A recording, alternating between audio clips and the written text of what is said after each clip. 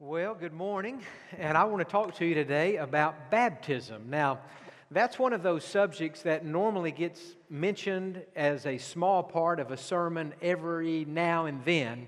But today, I want us to spend the whole time thinking about what the Bible says about baptism. And I want to say at the beginning that I am so very grateful that we have people coming to our church from Catholic backgrounds, Lutheran backgrounds, Methodist, other denominations, no denominations. And in some of your backgrounds, you viewed baptism a little bit differently than what I'm going to be teaching today. Now, I want to just say this at the very beginning. If I were you, and if I'm coming here from a Catholic church and the ministry gets up and says, today I'm going to talk to you about baptism, I would be thinking, oh great, I'm going to get a 30-minute lecture on Baptist doctrine. And I want to say today that that's not what's about to happen. And with all respect, I'm not interested in Baptist doctrine. I'm not interested in Methodist or Catholic doctrine. I'm not interested in Episcopalian doctrine. I'm interested in Bible doctrine. And so today we're going to be thinking about what the Bible says about baptism. And I'll get into some of the different denominations as we go through. But I'm praying that this sermon today will be a blessing for those of you who have already been saved and you've been baptized. Maybe I'll say something today that will help you as you minister and witness to others. For those of you here today, maybe you've been saved, but for whatever reason you've never followed the Lord in believer's baptism. I pray that you won't hear this sermon as a Baptist speaking to a Catholic or a Methodist, but you will hear this today as a clear teaching from the Word of God. That's certainly my prayer. So, let's open our Bibles today to Matthew chapter number 3, and we're going to begin by, oh good, the students are still excited from last week. We're glad about that. But in Matthew chapter 3, we read about Jesus' baptism, and so let's just begin there and see what we can learn. Matthew chapter number 3, beginning in verse number 13. The Bible says, Then Jesus came from Galilee to John, that is to John the Baptist, at the Jordan to be baptized by him. And John tried to prevent Jesus, saying, I need to be baptized by you, and are you coming to me? But Jesus answered and said to him, Permit it to be so now, for thus it is fitting for us to fulfill all righteousness. Then he allowed him. When he had been baptized, Jesus came up immediately from the water, and behold, the heavens were opened to him. And he saw the Spirit of God descending like a dove and alighting upon him. And suddenly a voice came from heaven saying, This is my beloved Son, in whom I am well pleased. And so Jesus, at 30 years of age, began his public ministry by being baptized. Now, let's go to the end of Matthew's Gospel, Matthew chapter 28, because we see something very interesting here. And that is, he ended his ministry by talking about baptism. In Matthew 28, we read, of course, the Great Commission. These are some of the last words Jesus spoke before returning to heaven. And it says in verse 18 that Jesus came and spoke to them, saying, All authority has been given to me in heaven and on earth. Go therefore and make disciples of all the nations, baptizing them in the name of the Father and the Son and the Holy Spirit, teaching them to observe all that I have commanded you. And lo, I'm with you always, even to the end of the age. And so, in some of his last words, Jesus is stressing the importance of baptism. Now, use your mind for a moment. If Jesus, at the beginning of his ministry, was baptized, and at the end of his ministry, he's teaching about baptism, that says to us that baptism is very, very important. So, you see in your bulletin today several questions that I have listed out, and I think this will be a fairly good structure for us to try to develop this thought process on baptism. And the first question is, why was Jesus baptized? His baptism was unlike our baptism. When we get baptized, it is because we have asked God to forgive us of all of our sins, and we have received Jesus as our Savior, and so we're up there in that water, and the minister is lowering us down and lifting us back up.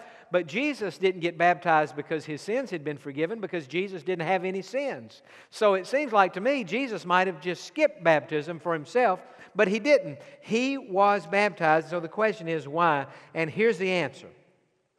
In order to fulfill God's will by identifying with sinners. In order to fulfill God's will by identifying with sinners. In other words, it was God's will for Jesus to be baptized. That's why Jesus said to John the Baptist, "Please baptize me.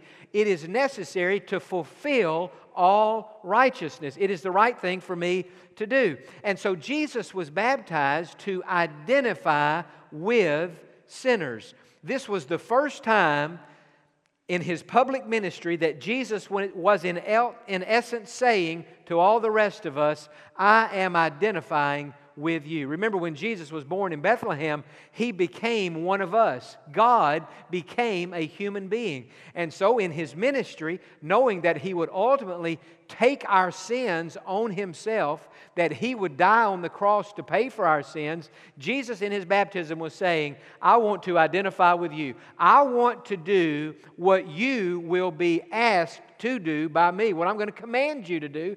I don't want to ask you to do something that I'm not willing to do. I'm doing it to identify with you." Also in Jesus' baptism, He was giving us a picture of His own death, burial, and resurrection. We read about this in Romans chapter 6. It talks about the death, burial, and resurrection of Christ, and it relates that to baptism. I used to love to hear Roland Hill when he would do a baptism. All the years he was on the staff here. Roland, many times, in fact, most all the time I ever saw him baptized, he would lower the person under the water, and he would say, "You're buried with Christ in baptism, and you're raised to walk in newness of life." And so when Jesus was baptized, He was giving us a picture of His own death, His own burial, and His own resurrection. Now, if that's why Jesus was baptized, then why should we be baptized? Why did Jesus in the Great Commission tell His disciples, "Go out there, tell everybody how to get saved, and then baptize them"? What is the big deal about being baptized? Well, notice what I've printed here for you in your outline. First of all, not to have our sins forgiven. Frequently, a person will say to me, "John, I need to get up there and get baptized. I want to be clean. I want to have my sins forgiven." And I say to that person, listen, that's not what baptism is all about. Baptism doesn't wash your sins away, and yet I can understand how somebody might think it does. When we're home, we get dirty, we take a shower, we take a bath, and we get clean. We come to church, we see people up there in the baptistry, and they've got this white robe on, and we think, okay, they're getting baptized because that must be holy water up there, and that holy water is making this person clean. Friend, I want to assure you, that is not holy water. That is city water, okay? And it's not holy, okay? But you don't get baptized to get your sins washed away. The only thing that can wash our sins away is the blood of Jesus. You believe that? Say amen. It says in the Bible, the blood of Jesus cleanses us from all sin. So you don't get baptized to get clean or to have your sins forgiven. I'll tell you something else. You don't get baptized to appease a church or a denomination. Now, if I were a Catholic or a Methodist or a Lutheran listening to this sermon, I would like that statement.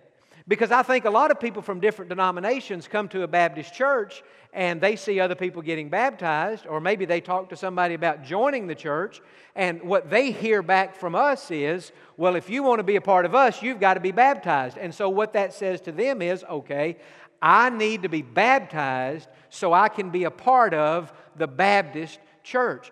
There's nothing in the Bible that says we should get baptized for that reason, to appease a church. There were no denominations back in Bible time, so it wouldn't be to appease a denomination. Think about this. If you got baptized because you thought, well, now that I'm coming to the Baptist church, I need to get baptized, after you go down in that water and come back up, the only satisfaction you would say to yourself, well, I hope the church is happy. I hope I've done what I hope I've pleased the Baptist. And there's nothing in the Bible that says we should be baptized to appease a church. That is not the reason. If you choose to be baptized, I want you to come up out of that water and say, I didn't do this to please the church. I did this to please the Lord. And that's a much higher motive for doing something. Now, why should we be baptized? Notice the third thing we've printed there. In order to be obedient to Christ's command.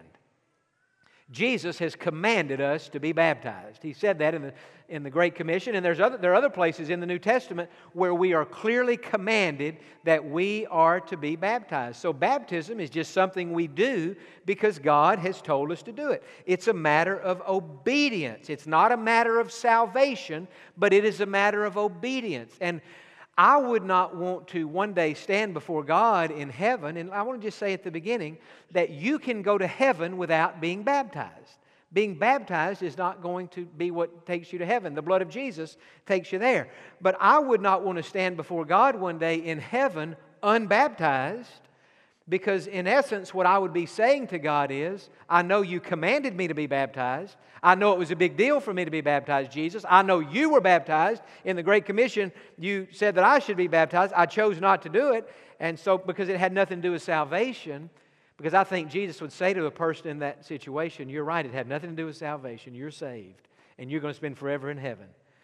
But you're not going to ever have an opportunity to obey me at the point of baptism like you had on earth, because there's no baptism service in heaven. And so it is purely a matter of obedience. And then another reason we get baptized is in order to publicly identify with Jesus, with His death, with His burial, and with His resurrection. So when a person is baptized, they're up there in their white robe, just like we saw earlier in the service. And what is that person saying? That person is saying, just like my robe is clean and pure and white, Jesus has made my heart that way. Just like Jesus died on that cross, He was buried, and He came back to life again.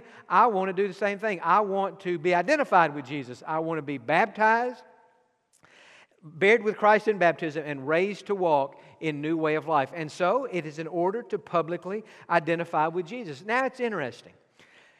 When the Bible scholars were translating the New Testament, and they came to the Greek word for baptize, which, by the way, is baptizo, B-A-P-T-I-Z-O, baptizo, they chose not to translate that word into English. Back in 1611, the King of England commissioned a group of scholars to translate the Bible from Hebrew and Greek into the English language. And so these scholars, they translated the Old Testament from Hebrew to English. They got to the New Testament. They were translating the New Testament from Greek into English. But they came to this word baptizo, and they had a problem. They thought, now everybody knows that the word baptizo means to immerse. Back in the Greek culture, that word, baptizo, was not a religious word at all. It was a common, ordinary word that was used, just in everyday life. And it meant to immerse. It didn't mean to sprinkle. It meant to immerse. For example, if somebody was washing their dishes, this was before dishwashers were invented, and so they're washing their dishes in the sink, they would say, well, I'm just over here baptizing my dishes.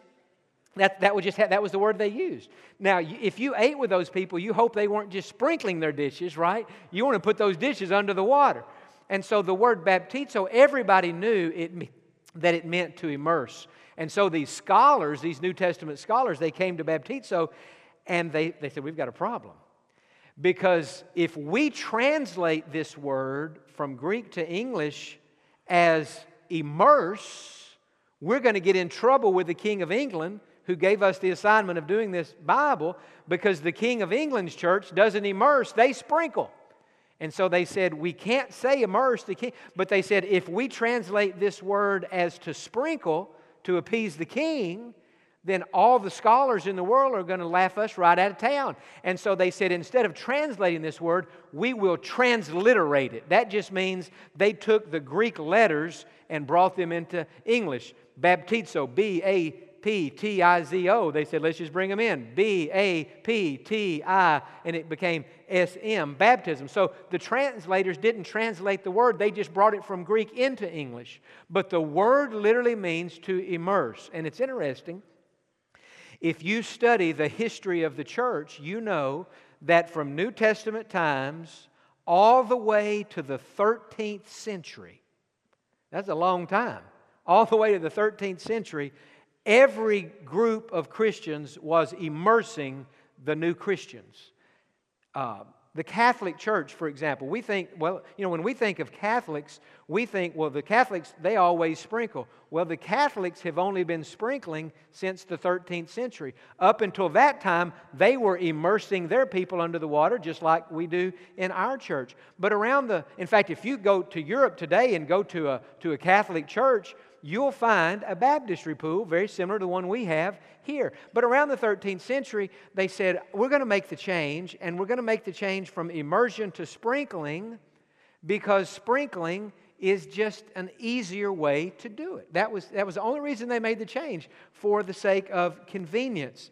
And so they started sprinkling instead of immersing. And let's face it, sometimes a person can't be immersed under the water. They just can't be, for physical reasons. And that up until the 13th century, the only people who were sprinkled were people who were bedridden, people who were maybe in wheelchairs, people who were sick. They just physically couldn't get under the water. And sometimes we have this happen in our church. In fact, one of the most special baptisms we had all of last year was for a man who had been watching our services on streaming. And his wife called me one day and said, John, would you come and visit with my husband? She said, he wants to talk to you about God, salvation, baptism. And so Tom Gamble and I went to his house and visited with him. And as it turned out, he had already been saved before we went to his house. But he was in a wheelchair. He is in a wheelchair now and could not physically be baptized. But he said to me, he said, John, I want to be baptized, but I can't be baptized because I can't do it up there in that water. He said, is there any other way that I could be baptized? I said, absolutely there is. And so we had a special baptism for him one Wednesday night last fall during our service. They rolled him down to the front, and I put some water on his head, and he was baptized, and it was beautiful. And I'll tell you this, in the eyes of God, that man is as baptized as if he would have been baptized in the Jordan River by John the Baptist, because he did what was in his heart. We had a lady 2 or 3 years ago call me one day. She said, John, I'm dying. I've gotten cancer. It's serious. I don't have much longer. She said, I know I'm saved, but I've never been baptized. And I wish I could turn back the clock and be baptized. She said, I got saved as a teenager. I put it off and I've never gotten around to it. She said, is there any way in this world that I could be baptized? I said, absolutely there is. And I went to her house and I baptized her. I didn't put her in the bathtub or put her under the water. She couldn't handle that. I went to where she was. I put some water on her head. And I'm telling you, in the eyes of God, she was baptized. Why? Because she did all she could do. Think about the thief on the cross. When Jesus was dying and that repentant thief looked to him and said, Lord, remember me when you come into your kingdom. And Jesus said to him, today you will be with me in paradise. That man never was baptized, but he was saved. And he went to heaven. And that brings out a very important principle. God doesn't expect us to do what we can't do. You can apply that to any area of life. God doesn't expect you to do something that you can't do. And so that's why up until the 13th century, the only people who were sprinkled were people who were sick, and they couldn't do that. But around the 13th century, the change was made, and other denominations started sprinkling for that reason. And so we have to understand that people are coming from different backgrounds. And I would say this, and again, I can't stress how wonderful it is that we have people coming here from different denominational backgrounds. And I want to just say today to those of you who are coming here from Catholic or Lutheran, we had a man come forward in the end of the first service. Several came forward. One man came to my dad, he and his wife, and he said to my dad, he said, Pastor, I've been Lutheran all my life. And he said, but I've never been immersed under the water. I've never been baptized by believer's baptism. Baptized as a baby, but have never been baptized since I got saved. And he said, I want to be baptized. And he said, the sermon today did not offend me. He said, I felt like that John was up there and he was being very he was in no way critical of any other denomination. And friend, you'll never hear me being critical of another denomination or something like that. If you're here today and you were baptized as a baby, you grew up in a church where they have infant baptism. I get in this conversation all the time with people. They say, John, they get saved, and then I'll talk to them about baptism, and they say, well, now listen, I've already been baptized. I was baptized when I was a baby in the Catholic or in the Lutheran or whatever the denominational church was, and I don't need to be baptized again. And I'm very sympathetic to that. Now, see, those of us who've grown up Baptist, and we don't have infant baptism, this is just no issue with us. But I always say to the person in that situation, I say, you know, in our church now, we don't baptize babies. We don't do that. But we do have a dedication service for a baby. And I said, you know, in the church where your parents were growing up when you were born, what was probably in your parents' heart was, God, you've given us a baby, and we're thankful for our baby, and so we want to dedicate our baby back to the Lord. I'm not trying to say infant baptism and baby dedications are the same thing. I'm saying I think probably what was in your parents' heart was, in this world, the only way we can dedicate our baby is through this means, and so we dedicate our baby back to God. I said, if I were you, I say this all the time to people, I say, if I were you, I would view your infant baptism as your dedication to God. Your parents were dedicating you to God. I don't view infant baptism as baptism at all, because in the New Testament, the only baptism there is believer's baptism. It's a baptism that takes place after you get saved. And so I would say to people today who were baptized as an infant, listen, your parents were dedicating you to God.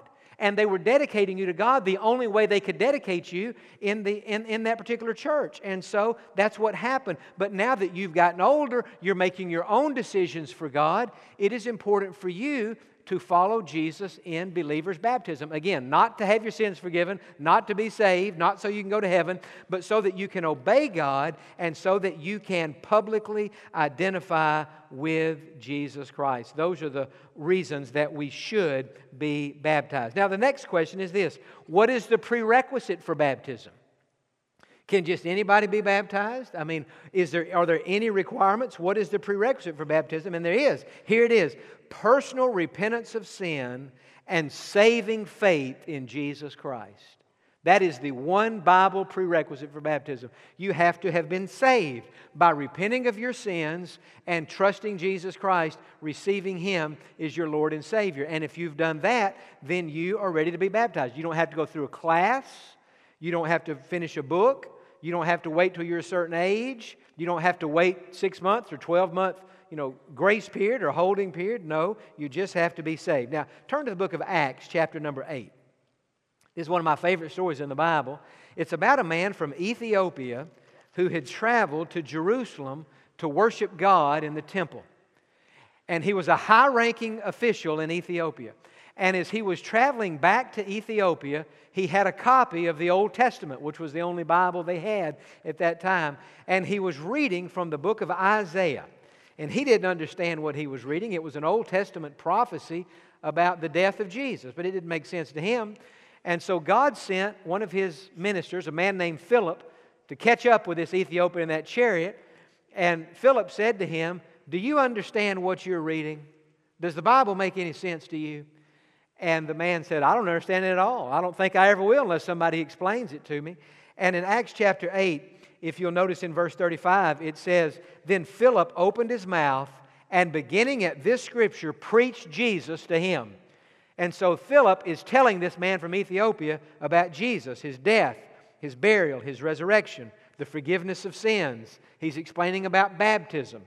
And in verse 36 it says, "Now as they went down the road, they came to some water. And the eunuch said, 'See, here is water. What hinders me from being baptized?' Then Philip said, 'If you believe with all your heart, you may.' And he answered and said, 'I believe that Jesus Christ is the Son of God.' So he commanded the chariot to stand still. And both Philip and the eunuch went down into the water, and Philip baptized him." And so they're riding along in this chariot, and they're talking about being saved, and Philip undoubtedly has explained the importance of baptism, and this man looks out and sees a pool of water, and he says to Philip, "Why can't I be baptized? There's water." And Philip says, "You can be baptized, but there's a prerequisite. You have to believe. You have to be saved. You have to be converted first." And this Ethiopian said to Philip, "I do believe that Jesus is the Christ." That's why when Josh baptized earlier, he said, "Upon your profession of faith." In other words, you have verbalized the faith that is in your heart, and so since you have confessed Christ that way, now you can be baptized. And that's the only prerequisite. So that leads to this question: when should a person be baptized? If a person says, "Okay, I have prayed, I've repented of my sins, I've asked Jesus to save me, I'm trusting Him to do it," when should we do it? Do you wait till you're 12? There's nothing in the Bible that says you get baptized at 12. Do you wait till you're an adult? No. When do you do it? Here's the answer to that: as soon as possible after a genuine salvation experience. As soon as possible after a genuine salvation experience. So if you've truly been saved, there's no reason to wait. Now I would say to these students, because I know several of you got saved during breaking free, since you are under your parents' authority, as soon as possible at your age would include your parents' consent, your parents blessing that, your parents sign. When I was youth minister, we would have kids sometime that would get saved. They're 13, 14, 15 years old, and they would say to me, "John, I've been saved, I want to get baptized, and my parents won't let me get baptized, but I want to get baptized behind my parents' back." And I said, "Well, I'm not going to baptize you behind your parents' back, because you are supposed to be submissive to them while you are under their authority, and you're under their authority until you, I would say, till you graduate from high school." Now, somebody could say, "Well, I think they're under my authority." The parents probably would say, "Well, they're under my authority till I quit paying their bills."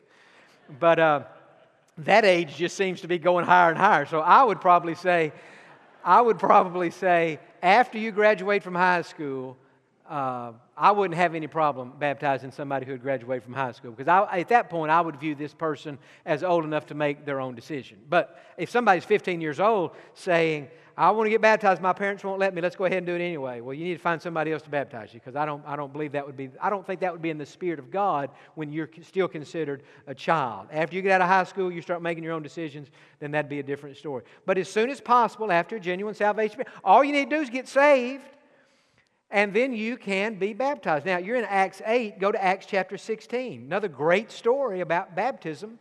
Here's a man in Philippi, and he worked in a jail. He was a guard at a jail. He was a jailer. And Paul and Silas got thrown into his jail one night. And through a series of events, this jailer came under the conviction of the Holy Spirit that he needed to get right with God. He saw the peace that Paul and Silas had, and he knew he didn't have that peace. And in verse number 30, Acts 16, verse 30, he brought them out and said, "Sirs, what must I do to be saved?" In other words, he's saying to Paul and Silas, "You guys have something I don't have. What must I do to be saved?" And in verse 31, they said, "Believe on the Lord Jesus Christ, and you will be saved in your household." There's no mention of baptism there.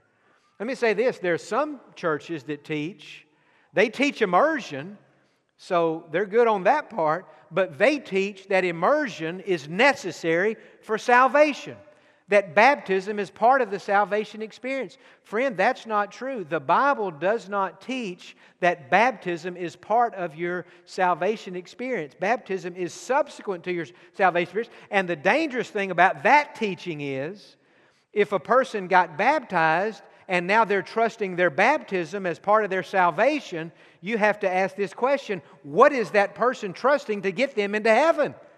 Even though they've been immersed, if their faith is in the baptism instead of in Jesus, they may have been immersed, but there's a serious issue there. Their faith's in the wrong thing. So I want to make this point very clear. Salvation and baptism are two different events. So in verse 31, Paul told this man how to be saved. He said, believe on the Lord Jesus Christ and you will be saved. And then when he said, you and your household, he wasn't saying if you believe your whole house will get saved. He was saying, and that's how your household gets saved too. They have to believe individually by themselves. Verse 32, then they spoke the word of the Lord to him and to all who were in his house. So see, now Paul's preaching the gospel to the whole family. And he took them the same hour of the night and washed their stripes. And immediately he and all his family were baptized. So they got saved, and then they got baptized. And so the question is, when should I get baptized? As soon as you can, after you have been saved. Now, we're going to put something on the screen today that we use anytime we talk to a child about becoming a Christian and about following Jesus in baptism. You can use this with an adult. Sometimes I do. But it is really good with a child. I learned this from my dad many years ago. He learned it from another pastor back in the 1970s. So I don't know who came up with this originally, but it is a fantastic way to explain salvation and baptism to a child. Now you notice there's a baseball field. First base, second base, third base, home plate. What I like about this, it puts everything in order. And what I always say to a child is, now if you're playing in a baseball game and you hit the ball into the outfield, where are you going to run to first? And that child will say, first base. I'm going to first base. And I say to that child, in the Christian life, it's the same way. You have to go to first base first. That's why it's called first. And in the Christian life, first base is becoming a Christian. That's what Paul was saying to that jailer. You have to believe. You have to be saved. Okay? After first base, where do we go? We go to second base. And in the Christian life, second base is baptism.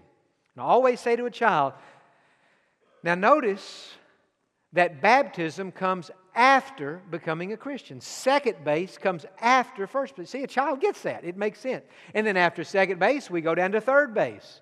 And third base is growth. And I'll say to a child, just like you're growing physically, you're getting taller, you're getting stronger, you're getting smarter. God wants you to grow spiritually. And you grow spiritually by going to church, by reading your Bible, by praying, by obeying your parents, by being kind to people. There's a lot of ways that we can grow. And I always say to a child, some people grow a little, some people get serious about God and they really grow a lot. And then when a Christian dies, I say to the child, where do we go when we die? Heaven. We go to heaven. And that's what home plate represents. It represents heaven. Now, as you look at that today, just leave that on the screen. Don't make that illustration work harder than I'm intending for it to work. You don't have to be baptized to go to heaven. You don't. But that is the order that God intends for it to be. And as I said at the beginning, I would not want to stand before God one day unbaptized, even though I know I would be going to heaven because I'm trusting Jesus. I would not want to have disappointed the Lord by not doing what He commanded me to do. Now, as you look at that screen right there, I want everybody here to answer this question. Where are you on that baseball field? Where are you? Some would say, John, I'm at first base. I have become a Christian. I know I'm saved, but I've never been baptized. And again, that man came forward this morning. One of the people who came forward, that was where he was. So that's first base. Second base is I've been saved and I've already been baptized. And really, after you get finished being baptized, you move on down to third base pretty quick. So you're either on first base, you're saved and you're unbaptized, or you're on third base, you're growing in your relationship. Now, none of us are in heaven yet. We all love where we live, but this ain't heaven. It's going to get better one day. So we're either on first base or over here on third base, or there's one other place we could be. And that is just before first base, use your imagination, there's a place called thinking about it. And a lot of times when I'm talking to a child, they come see me and they say, I want to ask Jesus in my heart. And after I explain what you have to know to be a Christian, it's clear that they're not ready to become a Christian because they don't understand sin. And so I say to that child, listen, you're thinking about it. God's working in your heart. I affirm that child. You're doing the right thing. And soon, maybe in 3 months, 6 months, or a year, you're going to be ready to move down to first base. And I give that parent, that child, that piece of paper, and I say, whenever you're ready to move to first base, you tell your mother, you tell your dad to call me, and we'll set up a second appointment, and so the kid knows where they are. But so today, everybody here is either on first base, you've already been baptized, and you're now on first or third, or you're thinking about it. Now, here's what I'm going to encourage you to do. When I originally started working on this sermon, what I was going to do is to put the sermon earlier in the service, have the singing time after the sermon, and at the end of the sermon say, if you've never been baptized, but you know you're saved, but for whatever reason you've never been baptized, why don't you just come down to the front right now? We'll walk right up those steps, and we're going to have the baptism in this service. You don't have to live another day unbaptized. And that would not have been a bad way to have done that. Maybe one day we'll come back and do it that way. But as I was preparing this sermon, I thought, no, I'm not going to do it quite exactly like that. I'm going to just do a normal service. But I want to say clearly today, if you have never been baptized, if you know you're saved and you believe everything I said to you today is straight out of the Bible, I'm not reading you some Baptist doctrine book. I'm teaching you out of the Bible. If you say, you know what, John, what you're saying is what the Bible says, it's what God says, it's what I need to do. Here's what I'm going to encourage you to do. And it won't be easy, but I'm going to encourage you to do it. I'm going to encourage you in just a moment when we stand up to sing this next song for you to just come down one of these aisles, take me, my dad, one of the other ministers, and just say, I've already been saved, but I've never been baptized, and I want to come today so that I can soon be baptized. You say, well, John, what are my parents going to think who had me baptized as a baby? Well, I don't know your parents, but I think what they would say is, you know what? If that's what you feel God leading you to do, we stand by you. We support you. I think your parents would say to you, you go with God and you do what you feel God leading you to do. Now, again, I don't know your parents. I can't guarantee you that's what they would say, but I think that's what your parents would probably say. So I'm going to just ask you in a moment to just come forward. There were quite a few in the first service that came forward and just say, I want to come forward. I'm maybe in a week from now, 2 weeks from now, 3 weeks from now, maybe on Easter Sunday, just whenever you can do it. I'm going to schedule my baptism. Others here today, and listen carefully, you don't need to think about baptism just yet. You need to be thinking about your salvation. And you need to come forward today and say, I do want to get baptized out there somewhere, but before I get baptized, I want to make absolutely sure that I am saved. And so today, I'm going to ask you to come forward. Let me say this, friend. As important as baptism is not the main thing. Salvation is the main thing. Baptism is a picture of the main thing, but it ain't the main thing. I would just love it in this service if several came and said, I just want to make sure that I'm saved. And then finally today, others here, you've already been saved, you've already been baptized, but you don't have a church home. And you feel that God is leading you to join First Baptist Church. Did you know if you'll come to join the church today, not only would that be the right thing for you to do before God, but if you'll come today to join the church, others who need to come get saved, others who need to come for their baptism, that's a much more difficult decision to make. When they look across the room and see you coming forward, they're going to say to themselves, you know what? If they can go, I can go.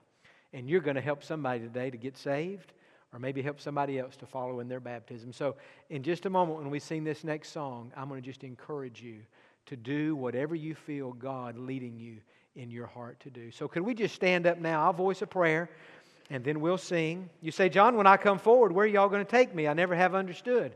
What y'all do with these poor people? They just kind of disappear out there. We never see them again. Well, hopefully you'll see them again. We're going to take you out that door, up that hall, and on the left, there's a room called the decision room. And we'll take you in there, clarify your decision, give you some literature that you can read that'll help you grow. And if you're ready to schedule your baptism for a few weeks from now or whenever, even for tonight. Last Sunday morning in the 9:30 service, a lady came forward. She's in her 20s. And she said, I'd never talked to this girl before. She said, I've already been saved, but I've never been baptized. And she ended up getting baptized last Sunday night. So she did it as quick as she could. You can get baptized tonight if you want to, but you can get baptized 3 weeks from now too. But if you'll come forward, you'll be glad you did it. Now, Father, this is a little hard to do. What I'm asking people to do is not easy. And I know that, and you know that.